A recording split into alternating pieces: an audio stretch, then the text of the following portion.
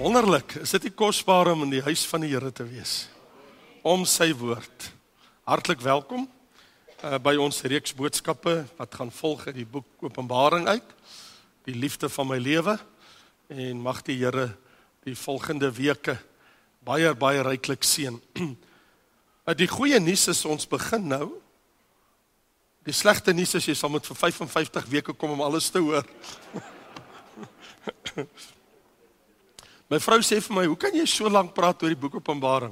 Ek sê, ek moet oppas, want ek is besig om nog by te sit. Ek het 55 gehad, nou dink ek, daar is nog een wat ek wil praat. En sy sê, Raymond Lombard, jy moet net jou mond oopmaak, dan kom die woorde uit. Ek sê, nee, dis baie werk om het eers hier binne te kry, en dan kan het uitkom.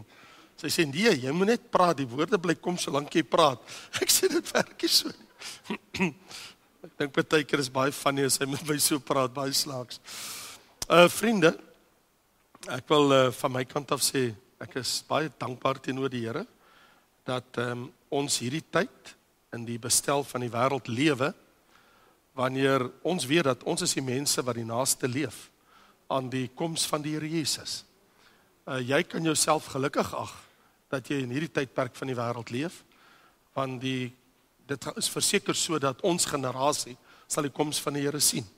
Daar is geen twyfel by my as ek na Bybelprofesie kyk, en so, ek sal dit alles uitbring met ter tyd, soos wat ons aangaan in die volgende weke, en 'n paar maande om by alles uit te kom, maar so wat ek graag wil hê, jy moet jou Bybel oopmaak in die laaste boek van die Bybel. So dis die boek Openbaring, dit kan nie so moeilik wees nie, dis heel agter is die laaste boek, Openbaring, en ek gaan vir jou lees, vers 1, 2 en 3. Die openbaring van Jesus Christus, wat God hom gegee het, om aan sy diensknegte te toon, wat gou moet gebeur. En wat hy deur die sending van sy engel, aan sy diensknegt Johannes, te kenne gegee het. En nou lees ons, wat getuig het van die woord van God, en die getuienis van Jesus Christus, alles wat hy gesien het. En dan staan daar, salig is hy, wat die woorde van hierdie profesie lees, die wat dit hoor, en bewaar, wat daarin geskrywe staan, want die tyd is naby. Vader, ons dank U vir hierdie wonderlike, jeuglike geleentheid, om U lieflike woord. Here, en ek kan maar net in my geestesoog, Vader, kan ek sien, hoe hierdie brief afgelewer was, eers by Efese, en toe word daar verder gereis, die volgende week, moet die brief gelees word in die volgende gemeente, en so het aangegaan, tot by Laodicea, al 7. Mense moes in verwondering gesit het, en luister het, as vir 'n hele uur plus, hierdie 22 hoofstukke in hulle gelees was, deur die pastoorleier van die gemeente. Hulle verwonder wat hulle alles hoor, wat Johannes, baie van hulle het hom geken, wat op die eiland van verbanning was, dat hy hierdie brief aan hulle almal geskryf het. Here, en vandag is hierdie brief by ons, op wie die eindes van die eeue gekom het. Ons bid dat U dit ook in ons harte sal seën, in die tyd wat ons nou daarna gaan kyk, sodat U in ons kan werk, wat U behaag. Hemelse Vader, dit het U behaag, om die toekoms te openbaar. Here Jesus, U het Johannes beveel om dit neer te pen, en dit aan die 7 gemeentes te stuur.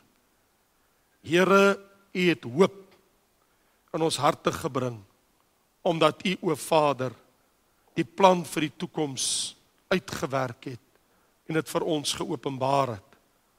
Ons kan leef in die sekuriteit, en die versekering dat U is in beheer, totale beheer van die toekoms. Ons kan die dag van môre omarm, Here. Ons kan dit verwelkom, en ons het nie nodig om dit te vrees, omdat U reeds U toekomsplan geopenbaar het. En vir ons so pas gewys het, salig is hy, wat die woorde van die profesie van hierdie boek lees, hoor en bewaar. seën u woord in Jesus naam. Amen. So, die boek Openbaring, diepsinnig, verseker, maar dit is nie te moeilik nie. Diepsinnig, dit is voorwaar so, maar dit is nie te moeilik nie. As jy kom luister, in die weke en maande wat kom, dan gaan jy ontdek, maar dit is so moeilik as wat jy gedink het, soos wat baie ander gedink het. En ja, ek kon nie glo, na die dag toe Professor Manfred Kull, Dr. Professor Manfred Kull, hier by ons was in die Kaap, en hy praat met een van my gemeentelede, en dis 'n man wat 479 Bybelskole en seminariums en opleidingsinstansies, teologie in die wêreld besoek het, en een van my gemeentelede sê, hoorie, Pastor Raymond het 'n boek oor Openbaring geskryf, en hy's like, no, hy sê, ek lees glad nie daai boek nie, is te moeilik, mense verstaan hom. En ek dog vir myself, this is crazy. Wat het jy gedoen? By amper 500 teologiese instellings. Here, help die man. Wat verstaan hy nie? Ja, dit is diepsinnig, maar dit is nie so moeilik nie. Dit was gelees vir gewone gemeentelede soos jy en ek, en dis wat hulle gedoen het, dis waarvoor die Here het gegee het. Hy het dit nie vir professors en dokters in teologie en manne van naam gegee en groot skrifuitleers nie. Was gegee vir gemeentelede om te lees. Wat's nou so moeilik daaraan? Ek bedoel, kom ek vra dit op 'n ander manier. Wie van julle sal graag deur die Here geseën wil word in die volgende weke en maande? Ek dink ons almal. Ja. Nou as dit so is, kom ons lees dan die boek Openbaring. Kom ons ontdek wat die Here van, want die Bybel spreek 'n seën uit, 'n besondere seën, telke male, nie net in hoofstuk 1 nie, maar telke male tot in die laaste hoofstuk is al saligsprekinge, seëninge, en ek sal by volgende week heel waarskynlik by van die seëninge uitkom wat jy gaan kry. As jy dan vir my vra, maar wat se seëninge gaan ek kry? Ek sal jou wys wat staan hierso. We'll get to that. Maar hier's die ding.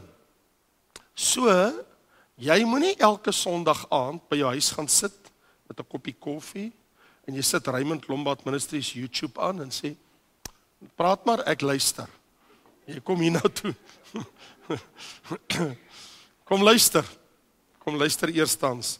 As jy daar luister, dan sit tweedens. Jy sien, hierdie boek is die openbaring van Jesus Christus. Daar's 5 woorde. Die openbaring van Jesus Christus. Dis hoe die boek begin. Dit kan sê 'n brief, of ons kan dit noem 'n boek. Ons sê ook maar die boek Openbaring, want dit is een van die grootste boeke in die Nuwe Testament. Indien ons die hele boek nou wil lees, en ek doen 'n voorlesing, dan sal dit my net oor 'n uur neem. So as jy gaan sit en met aandag, en jy lees vir net oor 'n uur, dan het jy die hele boek gelees. Die Here het volgens vers 1 die boek gegee, dat sy diensknegte moet weet wat kom, wat lê voor, die toekoms.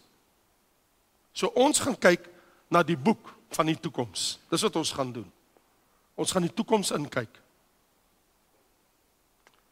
Dit is so, dat vers 2 sê, hy het getuig oor die woord van God en die getuienis, alles wat hy gesien het. In ander woorde, Johannes sê, ek skryf neer alles wat ek persoonlik gesien het. Hy het dit gesien. Die Here het dit vir hom gewys, en hy het dit neergepen. Nou die boek Openbaring is geskrywe om gelees te word.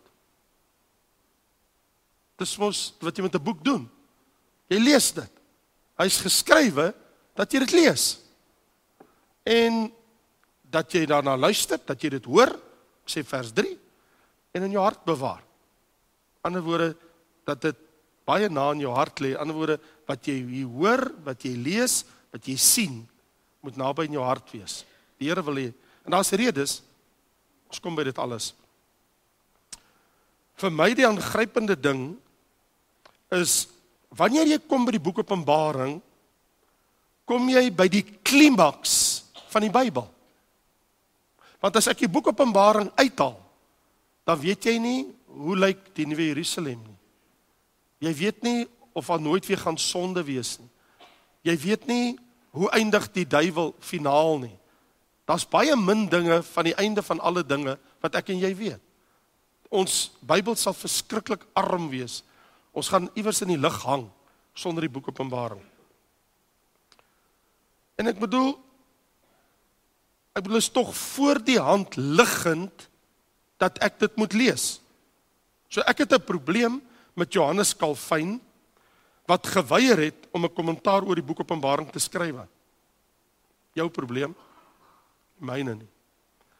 Martin Luther het vir baie jare die boek Openbaring totaal geïgnoreer. Dit is 'n baie moeilike boek. Campbell Morgan, ek het nou van sy Bybels en van die goed daar by my, hy het ruiterlik erken, hy het geskryf, hy het gesê, daar is nie nog 'n boek in die Bybel soos die boek Openbaring nie, maar wanneer ek dit lees, verstaan ek dit nie. Jammer vir jou, Campbell. Ek wens jy was hier. Miskien het jy al ook so gevoel.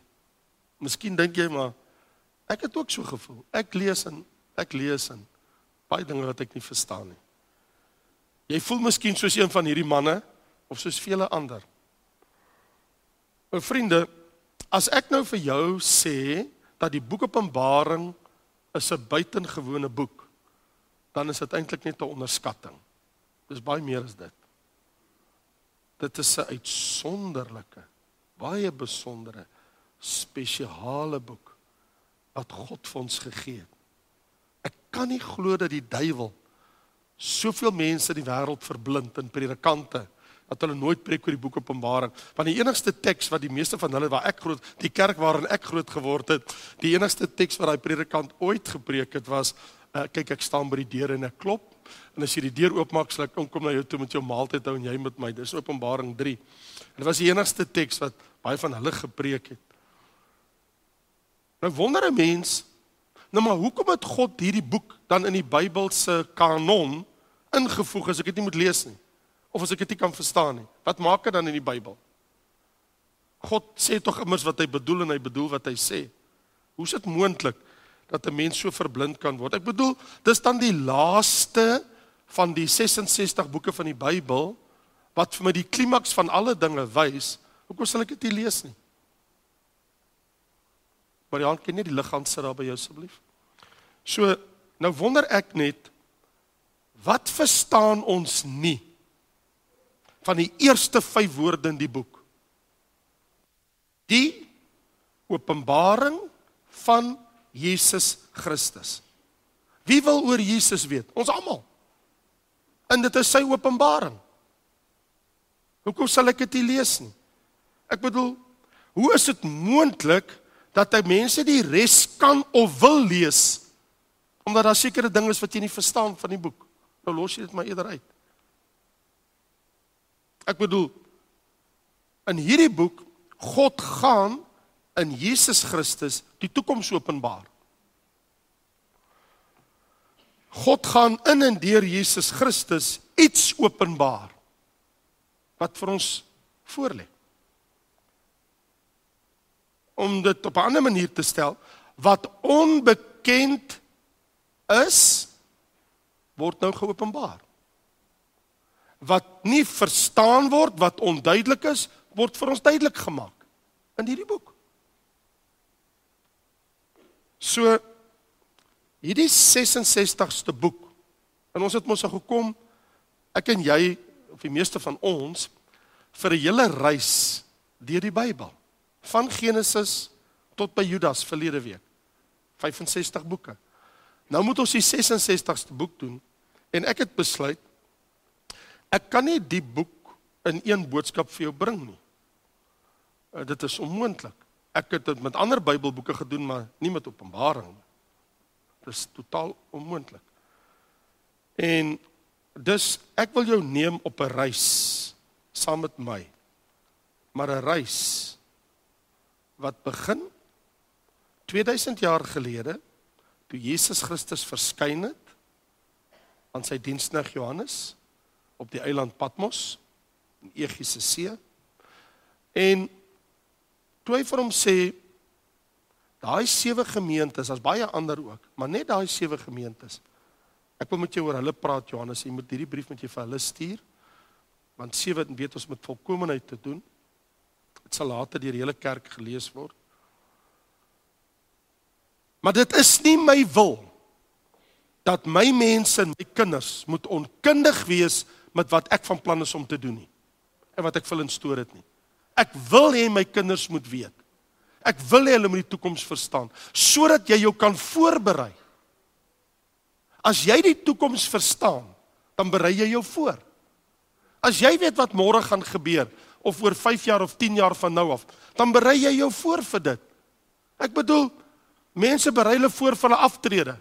Ek onthou, toe ek in Jimiston Diesel Depot was, waar ek as 'n vakleerling begin het, toe kom daar 'n man, en hulle sê nee, julle moet nou almal eers, los alles, julle moet nou eers daar na 'n kamer toe gaan, want julle is nou almal eerste jaar vakleerlinge, iemand kom met julle praat, oor julle geldsake. En jy dink, ek is 'n appie, ek kry R90 'n maand, wat wil iemand met my oor my geldsake kom praat? Nou kom hy daar en sê hy, ek wil met jou praat oor jou aftrede eendag. Liewe loofin, jy is 18 jaar oud, 19 jaar oud, en 'n man wil met jou praat oor jou aftrede eendag. Wel, ek het besluit om my volle aandag te gee. Hoekom? Want jou dag kom dat jy gaan aftree. So kom ek praat met jou nie daar van jou jonk en jy kan voorberei. Nou genade, as mense dink dis belangrik om met jou te praat oor jou aftrede wat 40 jaar of 50 jaar of 30 jaar in die toekoms lê, dat jy daarom weet vir die res van jou lewe, hoe gaan jy lewe vir wanneer jou aftrede daar aanbreek. Genade, kan ek nie met jou praat oor die hele ewigheid waar jy gaan aftree nie? Ek bedoel, kom ons praat, nie net oor 'n paar jaar nie, kom ons praat oor die hele ewigheid wat voor lê. Kom ons praat daaroor met mekaar. Ek dink dit is baie belangrik.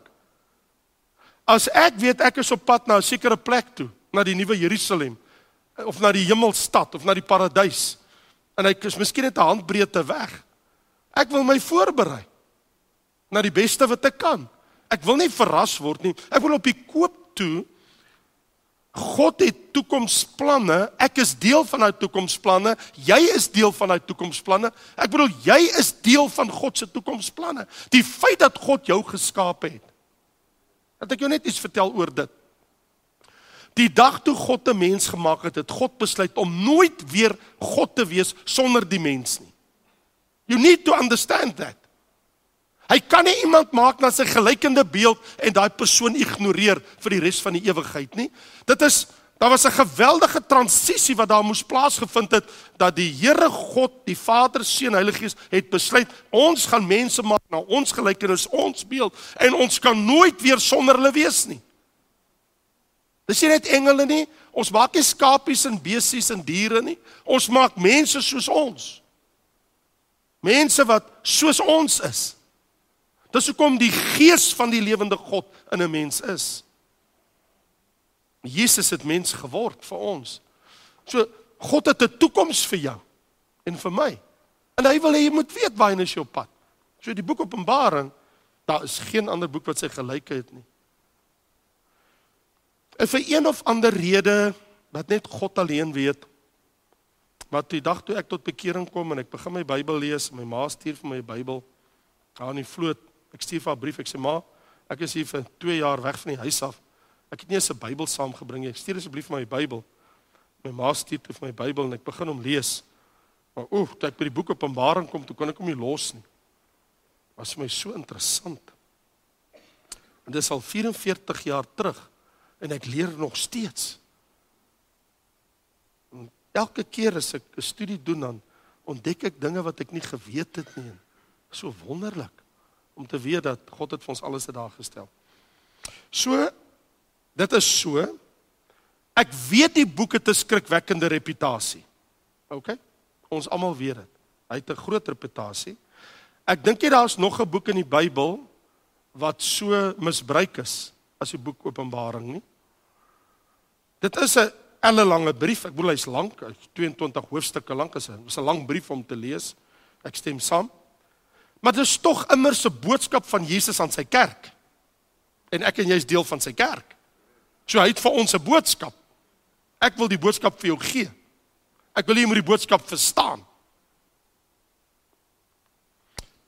En so, want die boodskap is een van hoop. Dis nie van veroordeling nie.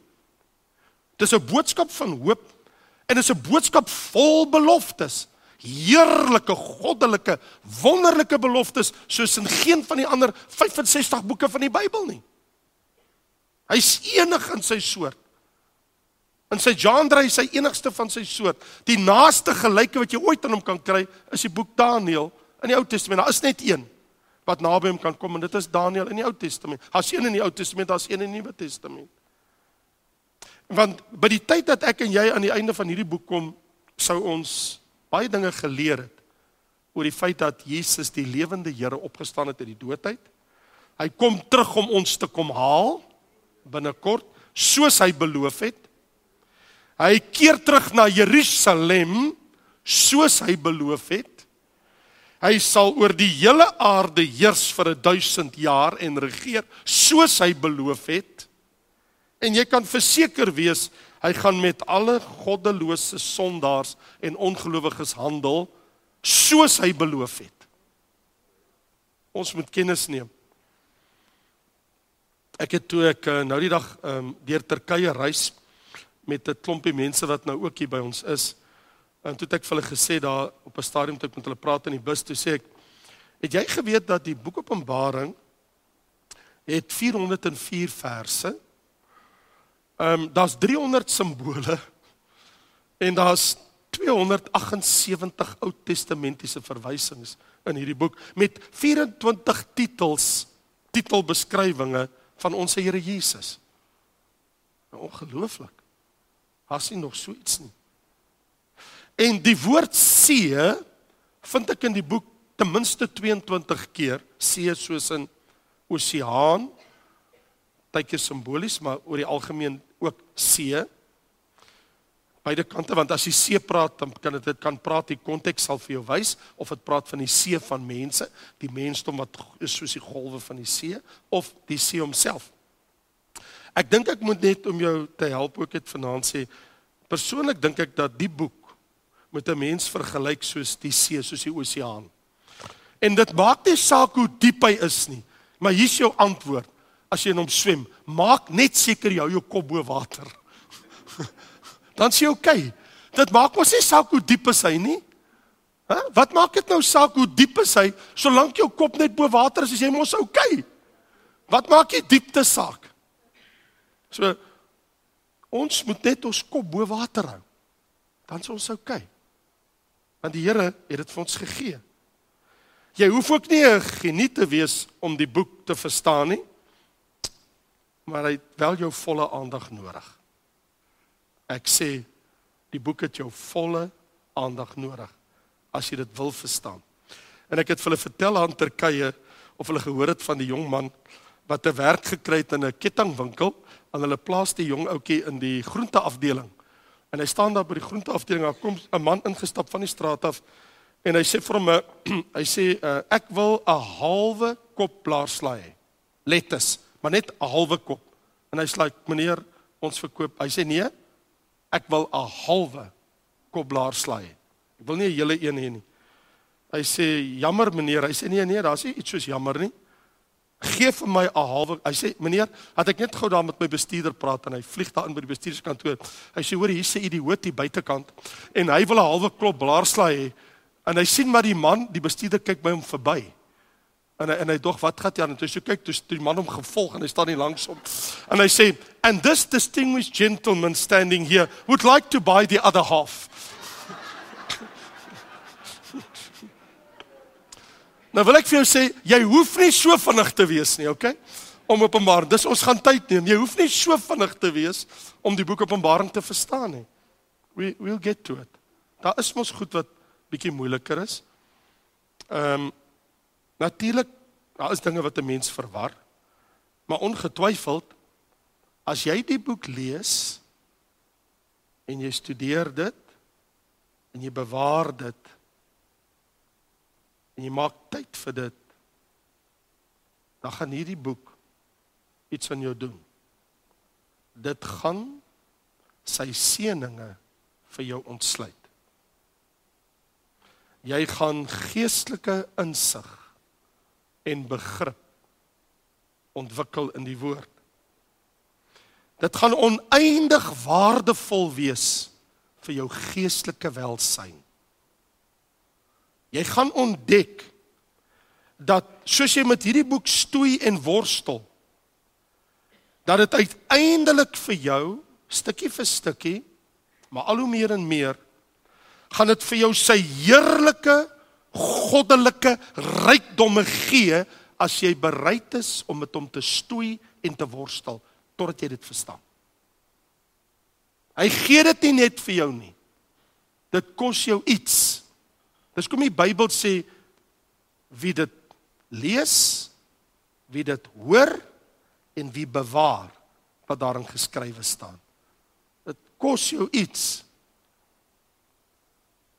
Maar dit ontsluit heerlike dinge van God en die toekoms en vir jou wat die toekoms voorlê. So as agtergrond wil ek net 'n paar opmerkings maak. Dit is so dat Johannes, dit is sy 5de en laaste boek. Hy het die evangelie geskryf van Johannes, toe het hy 1, 2, 3 Johannes, die 3 klein sentbriefies geskryf, en toe het hy die boek Openbaring geskryf. So hy het 5 boeke geskryf. Hy was die ouer broer van Jakobus. Nou sy broer Jakobus het gou sy lewe verloor. Jakobus, sy broer, was die eerste van die 12 apostels wat doodgemaak is vir sy geloof. Dit lees jy in Handelinge 12. So dis nie die Jakobus wat jy in die Bybel lees aan die einde, daai een is die halfbroer van Jesus. Maar Jakobus, die seun van Zebedeus en Johannes, Johannes was die ouer broer, maar Jakobus, hy het nie lank gelewe nie. In Handelinge 12 was hy in die tronk doodgemaak. Petrus het ontkom. Hy en Petrus was saam in die tronk, hulle was saam daar. En hulle het hom doodgemaak, en toe hulle Petrus wil doodmaak, toe kom 'n engel en ontsluit die deur en kry Petrus betyds uit.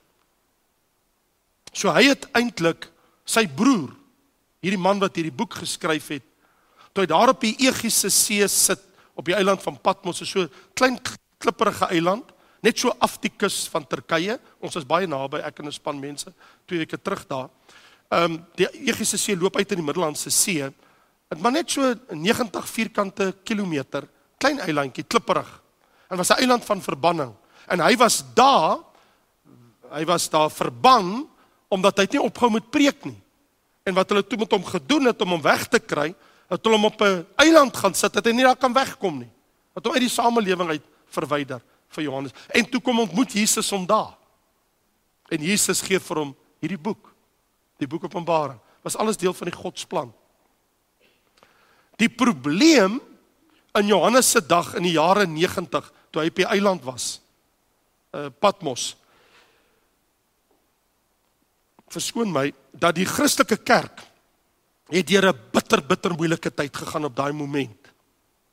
As ek net vinnig vir jou 'n stukkie agtergrond kan gee, want dan sal jy verstaan waarom hierdie boek moes geskrywe word ook. Daar was redes, dit was nie net sommer so nie, dis nie maar net vir die redes wat ek net vir jou gegee het nie, jy moet teruggaan in geskiedenis en verstaan wat op daai moment gebeur. Wat op daai oomblik gebeur het is, dat van die keisers het vreeslike dinge aan Christene gedoen, om vir jou die aanloop te gee, in 14 na Christus, 14 jaar nadat Jesus hemel toe is, het keiser Augustus, hy het toegelaat, dat die keiser Julius Caesar moet aanbid word. Dit is verskriklik, as Jesus jou Here is, en die keiser wil hê, jy moet die keiser aanbid. Wat doen jy nou? Tiberius, hy het nie 'n probleem daarmee gehad nie, hy het keiseraanbidding ontmoedig, die wat hom opgevolg het. Maar Caligula, wat hom opgevolg het, hy het keiserlike aanbidding forceer. En die man wat hom opgevolg het, Claudius, ek bedoel, hy het gesê mense kan kies. As jy vir die keiser bid, kan jy man bid, of jou eie godsdienst, dit kan jy doen. En natuurlik weet ons dat Nero, toe hy gekom het in die jare 54 tot 68 na Christus, en hy was verantwoordelik vir Paulus se dood in die jaar 68 na Christus, hy terloops, daai jaar het hy selfmoord gepleeg. Dis hoe Nero dood is. En Galba wat hom opgevolg het, hy het dit nou nie aangemoedig nie, maar toe hy op die troon kom, die een wat hom opgevolg het, dis waar die groot probleem was. Want in die jare 68 tot 69 na Christus verstaan ons wat daar gebeur het, maar as jy kom in die jare laat 80 tot net voor 90, toe keiser Domitian aan die bewind was. En ek het nou weer die afgelope week gaan kyk, en ek wil nie tyd spandeer oor wat daar alles gebeur het, ek wil dit net kortliks vir jou sê. Hy het vereis, daar moet 'n publieke aanbidding vir die keiser wees. En as Christene hom nie aanbid het nie, as Here en God nie, is van hulle doodgemaak, van hulle die gevangenis ontwerp, van hulle ekonomiese welvaart beroof, hulle is onderwerp aan bespotting, hulle was verban, want van daai keiser, spesifiek hy, het verwag, dat jy moet hom aanbid as Here en God. Dit is ondenkbaar vir my en jou, jy kan nie dink, wel, ek wil net vir jou nuus gee, as jy dink dis verregaande, die antichrist is op pad. En die antichrist gaan verwag dat jy moet hom aanbid as Here en God. En as jy dit nie doen nie, word jy doodgemaak. It's coming to our world. Vriende, ek en jy is op die vooraan daarvan. Ons sal dink, maar dit is ver gesog. Ek sal nie so mal wees om so iets te doen nie. Well, let's talk about it when he arrives on the scene. Want die Bybel sê, hy gaan die 666 afdoen, sy merk, sy naam en sy getal, en hy gaan in die tempel van God sit en dan bid word as God. En die valse profeet gaan maak as mense hom nie aanbid nie, dan word hulle doodgemaak. So ek en jy sal dink, maar well, listen man, we live in a civilized, really? Civilized what? Civilized what? Jy sien, hier is die ding, God het finale woord vir die ateïstiese wêreldleiers. Van elke generasie, en ook ons sin. En dit is ek, het die finale woord. Nie julle nie. Want die Bybel leer vir my, dat Jesus kom as die koning van alle konings, en as die Here van alle Here, wanneer hy kom. So laat hulle maak wat hulle wil, hulle dag en uur kom ook. Jy sien, so as ons gaan na Openbaring toe, dan lees ons vers 1, die openbaring van Jesus Christus, wat God hom gegee het, ander woorde, ons het Jesus Christus, wat God, dis ons Vader, so die Vader het aan Jesus, die openbaring van Jesus Christus, Jesus het dit ontvang by die Vader. So die Vader gee hierdie openbaring aan sy seun Jesus, om aan sy diensknegte te toon wat gou moet gebeur. Die Here wil hê ek en jy moet weet, wat lê voor. En wat hy deur die sending van sy engel, aan sy diensknegt Johannes te kenne gegee het. So daar's 'n spesiale engel, wat gestuur was om te assisteer vir Johannes in die neerpen en in al die openbaringe wat hy sou hê. So dit is die openbaring van God ons Vader, so as ons vra, aan wie behoort die boek? Dan wil ons sê, God die Vader, dis sy boek, hy het dit geïnisieer, hy het dit aan sy seun Jesus gegee, en Jesus gee dit op sy beurt, deur die sending van sy engel aan Johannes, sy geliefde apostel, en Johannes moet dit aan die kinders van die Here, aan die diensknegte gee. Ander woorde, aan die gemeente. Ons moet dit lees. So jy het eintlik 5 persone nou. Jy het God die Vader, jy het die Seun, jy het die engel, jy het Johannes, en dan is dit die gemeente. Dit lees ons alles in die eerste vers. Geweldig. Want die woordjie openbaring, dit is nou baie interessant, want die oomblik as ek die woord gaan gebruik, dan gaan jy anders dink, en ek wil nie eintlik jy moet anders te dink nie, dan moet ek jou weer terugbring. Want as ek sê apokalips, waaraan dink jy? Aan 'n apokaliptiek event, die einde van die wêreld. As ek sê apokalipse, kosmiese botsing. Nee, toe dit gebruik was in die Bybelse tyd, in Openbaring 1, was dis iets wat, die Engels sê dit eintlik baie mooi, to unveil, om dit te ontsluier, om dit oop te maak. Ander woorde, die oopmaak, die ontsluiering van Jesus Christus, wat vir ons wys, die toekoms. Wauw, wie wil dit nie weet nie? Dis aangrypend. Maar Paulus het ook so oor Jesus gepraat, sien ek hier in 1 Korintiërs, hoofstuk 1 vers 7, want hy sê, terwyl julle wag op die openbaring van ons Here Jesus. So, die Bybel praat van sy openbaring, Galasiërs 1 vers 12, maar deur 'n openbaring van Jesus Christus. Petrus praat ook so, in 1 Petrus 1 vers 7, wanneer Jesus geopenbaar word. So, ons sit hier met 'n dubbele saak, ons sit die openbaring, die boek Openbaring, dit wat ontsluier is, maar ons het ook die openbaring, die verskyning, wanneer Jesus fisies geopenbaar word, wanneer Jesus fisies na hierdie aarde toe terugkeer. Dit moet ook nog gebeur. So, die boek Openbaring is nie gegee vir sondaars nie. Ek bedoel, natuurlik, hulle kan dit maar lees as hulle wil, maar hulle sal glad nie verstaan wat daar aangaan nie.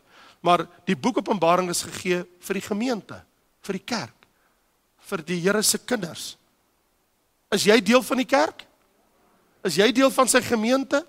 Van die universele kerk van die Here? Ons behoort tog aan sy gemeente, sy die liggaam van, as ek sê universeel, bedoel ek die wêreldwye, globale liggaam van Christus, Corpus Christi. Ons is mos tog almal deur een gees gedoop tot een liggaam. Ons behoort mos almal wie wedergebore is, wat deur die Heilige Gees in die liggaam van Christus gedoop is, aan Christus. So dis tog daarvoor gegee, en die rede waarom dit gegee was om hierdie mense wat vervolg word, en wat tot die uiterste toe beproef word, en wat doodgemaak word, en wat in 'n wêreldsisteem lewe, met Satan en sy gevalle engele en die demone, wat die kerk van Jesus wil verwoes, en teenstaan, dat hulle leef in so 'n situasie in die wêreld, en hulle troos en bemoediging nodig om te sê, maar byt vas, kyk wat lê voor, kyk wat kom, daar's beloftes, daar's krone, daar's heerlikheid, bly getrou, betaal die prys, wees lief vir die Here, dien die Here, jou kommitment teenoor die Here, ignoreer die antichrist, moet nie jou aan hom onderwerp, of aan die wêreldsisteem, of van die duiwel nie, hulle het hom oorwin, deur die bloed van die lam, en deur die woord van hulle getuienis. So, daar's 'n oproep aan my en aan jou, om te sê, maar dis okay, dat ons is net vir 'n tyd lank in hierdie wêreld, en terwyl ons hier is ons getuies, vir die Here. En die engel wat hom ondersteun, hy sou natuurlik doodseker maak, dat hierdie openbaring so afgegee is, soos wat dit behoort te wees. En Johannes was die gekose een, vir een of ander rede, wil ek ook terloops net sê, hy was die laaste lewende apostel, van Jesus se 12 manne, wat sy die hele 3,5 jaar met hom spandeer het. Johannes natuurlik, het ou Paulus se boeke gelees, hy het die hele Nuwe Testament tot sy beskikking gehad, hy het dit alles geweet, hy weet wat in al die ander boeke staan, hy het sy boek jare na die laaste boek geskryf is, dekades na die laaste boek geskryf was in die Nuwe Testament, het hy geskrywe. So hy was bewus wat in die Nuwe Testamentiese kanon is, hy het sy boek geskrywe, hy het alles verstaan, hy het 'n absolute insig gehad, en so die feit dat die Here dit aan hom gegee het, om aan die kerk te gee, beteken dat die Here wil hê, ek en jy moet die toekoms verstaan. Nou, maar hier's die hakplek. Om aan sy diensknegte te kenne te gee. Dis diep woorde in vers 1. Te kenne te gee. Want daai woord te kenne te gee, in Engels lees signs to signify. So die Here sê, ek sal die toekoms aan jou bekend maak, maar ek gaan dit doen deur tekens met betekenisse. So om die toekoms te verstaan, moet jy die tekens bestudeer. As jy die tekens bestudeer, sal jy die antwoord hê oor wat in die toekoms gaan gebeur. So is baie merkwaardig, tekens met betekenis, in ander woorde, God se seun, Jesus, verskyn aan Johannes, in Johannes 1, en hy maak die toekoms bekend, deur middel van tekens. En daai tekens moet verstaan word, want die bekendstelling van die toekoms, die wyse waarop God dit gaan doen, in die woorde van hierdie boek, en in die simbole en in die tekens van hierdie boek, dat die toekoms boodskap, dit wat ek en jy gaan hoor oor die toekoms, gaan plaasvind deur tekens met betekenisse. So simbole gaan ook gebruik word. So soms sal jy sien, dat Johannes sien wat ek en jy sien, met sy oë. Soos wat jy met jou gewone oog kan sien, soos jy nou na my kyk en ek na jou, hy sien soos ek en jy sien. Ander kere sal jy sien, hy sien gesigte, visioene. Ander kere sien jy, hy word opgeneem na die hemel, om te kan sien wat daar gebeur. So Johannes is baie keer van die eiland Patmos getransport na die hemel toe, deur die Gees en weer teruggebring. Die Here het baie keer iets met hom gedoen. Hy het hom geneem na 'n plek toe, en hom gewys, en dan sy weer hier, en dan sy weer daar.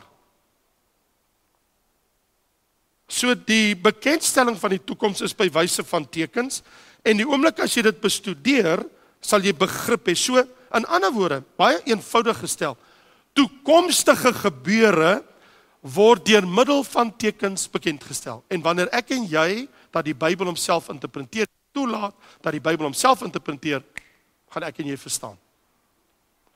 So, wat ons dus in die boek Openbaring sien, is die openbaring van Jesus Christus, die tekens, visioene, gesigte en woorde. So, nou kan ek vir julle die volgende sê.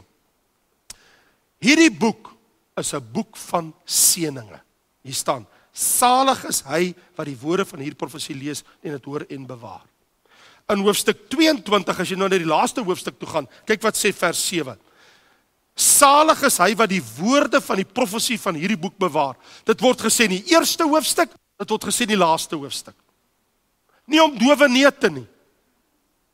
En dan as jy gaan kyk na vers 10, hy sê vir my, moenie die woorde van die profesie van hierdie boek verseël nie, want die tyd is naby. So die Bybel sê, dit is 'n boek van profesie. In ander woorde, tekens met betekenisse in profetiese tekens. Dis profesie. Die tekens is profetiese tekens.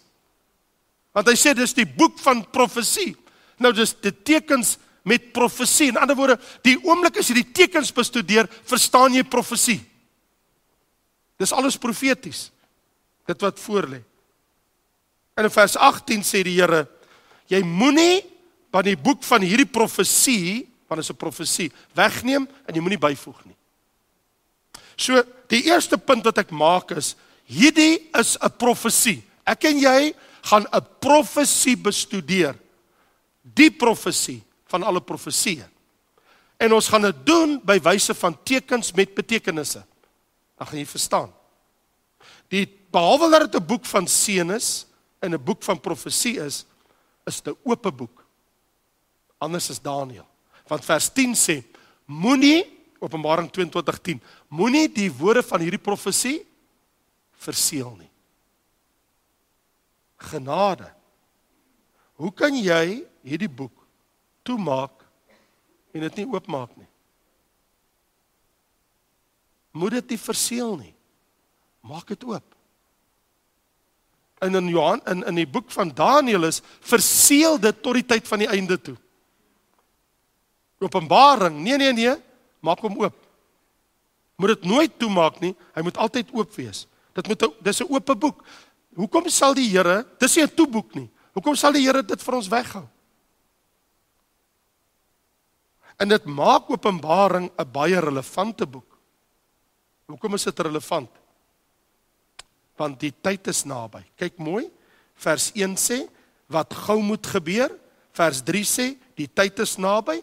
In hoofstuk 22 vers 6 sê, te aan te toon wat gou moet gebeur. In ander woorde, die Here sê, wat hom betref, tyd gaan net so vinnig verby. Nou, ek weet, jy gaan nou vir my sê, maar, dis nou groot woord om te sê, die tyd is naby. Is die boek dan nie 2000 jaar gelede, bykans 2000 jaar gelede geskryf nie, want een is 900 jaar plus gelede geskryf nie, en dit was vir hulle gesê, die tyd is naby. So hoe naby is ons dan nou eintlik? Los dit vir volgende week af, vertel ek jou. Maar so Openbaring, ek sal dit vir jou uitlê, daar's 'n rede vir dit, you'll understand, just come back, you'll know. Hier is die ding, Openbaring is die klimaks van die Bybel, want hier staan in vers 8, hoofstuk 1, ek is die Alpha en Omega, wat beteken dit? Die begin en die einde, ek is die eerste en ek is die laaste, nee, sê die Here, wat is en wat was en wat kom die Almagtige. In ander woorde, as die Here in die laaste boek van die Bybel sê, ook in die laaste hoofstuk, dat ek is die Alpha en die Omega, ek is die begin en die einde, die eerste en die laaste, dan beteken dit, dat hierdie is ook die einde. Dan is dit 'n relevante boek. So, hier's my vraag aan jou. Waar staan ek en jy ten opsigte van die boek Openbaring? Waar is ons vanaand? Waar staan ons? Ek sou sê, waar staan ons? Ons staan by die woorde van Openbaring 2 en Openbaring 3, wat 7 keer verskyn. Wie 'n oor het, laat hom hoor wat die Gees aan die gemeentes sê. Jy, nie net aan die gemeente nie, aan die gemeentes. Die Here sê, as ek, die God van die hemel, vir jou 'n oor gegee het, moet jy luister. Jy moet hoor.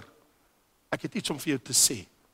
So ek wil nou vir jou sê, ek het baie om vir jou te sê.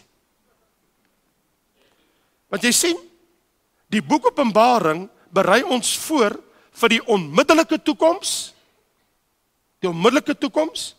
meer is dit, vir die verre toekoms, meer is dit, vir die ewige toekoms. Hoekom sal ek dit ignoreer? As dit die boek is, van alle boeke, please, Siener van Rensburg,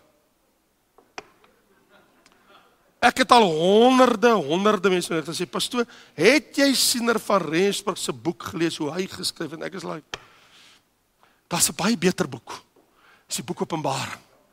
Kan ons net boek Openbaring oopmaak? Kom ons los nou vir Siener waar hy is. Jy sien, in die boek Openbaring, vind jy sy eie DNA. Hy het sy eie DNA, wat jy nie op 'n ander plek sal kry nie. Want hy het 'n DNA in hom, wat vir my en jou in die fynste detail vertel van die dinge wat gaan kom in ons wêreld. En boy oh boy, ek en jy is so naby, wanneer baie van hierdie dinge gaan so begin gebeur binnekort. As jy kyk wat gaan in die wêreld aan. So in ander woorde, dit is in die DNA van die boek Openbaring, om die einde van die geskiedenis van die mensdom aan ons te openbaar. Wie wil dit nie weet nie? Hoe eindig alles? Waar eindig alles? Wanneer eindig alles? Dis hier. Openbloot. So, hoe meer jy na die boek kyk, ontdek jy, hierdie boek eien homself die reg toe om die toekoms te openbaar. Hy staan kop en skouer bo alles uit. En nie net beskryf Johannes in sy boek Openbaring, die openbaring van Jesus Christus nie, die inhoud van die boek nie, maar hy vertel vir ons dis 'n profesie. Nou moet jy mooi luister, want nou het ons 'n dubbele element, moenie dit mis nie, jy moet verstaan wat sê hy.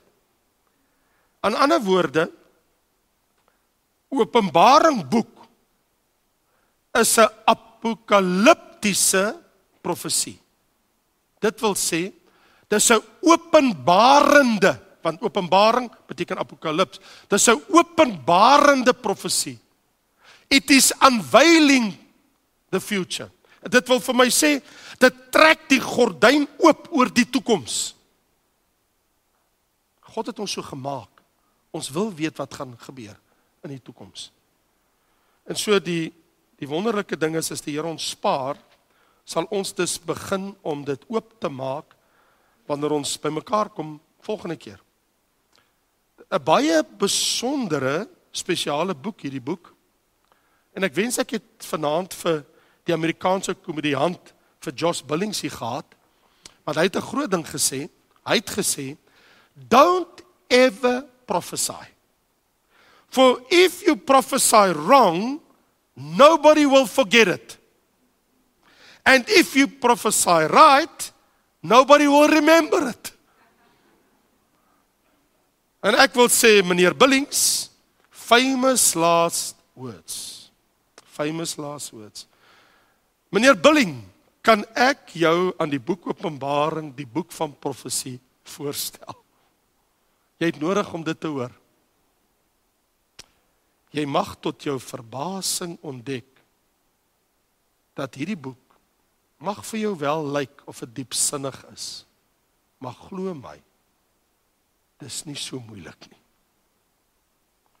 So volgende week wil ek jou op 'n nuwe vars manier, op 'n reis saam met my neem, deur die boek Openbaring, na vanaand se inleiding. Hoe klink dit?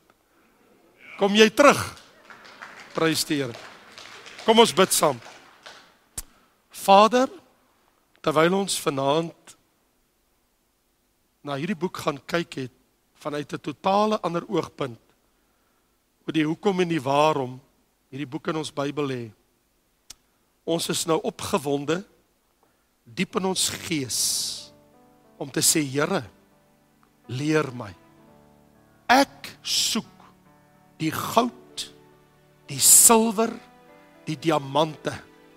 Ek soek daai kosbarehede in die boek Openbaring. Here, help my om te worstel en te stoei met hierdie boek, totdat dit sy seëninge vir my ontsluit. Totdat dit my siel deurpriem. Totdat dit my gees aan die brand steek. Totdat my hart in my binneste brand. Met Jesus en sy woord. Heilige Gees, sal U in die tyd wat kom, vir my hierdie boek oopbreek, dat ek kan eet van die brood van die lewe. Dat my gees in my kan lewe, en dat die woord van God in my lewe, en dat hierdie heerlike openbaring 'n goddelike werklikheid in my hart sal wees. Dit bid ek, Vader, om Jesus naams ontwil. En al die kinders van die Here sê, Amen. Ai, mag die Here jou seën. So ons is deur die eerste aand, ons inleiding. Volgende week sal dit baie interessant raak.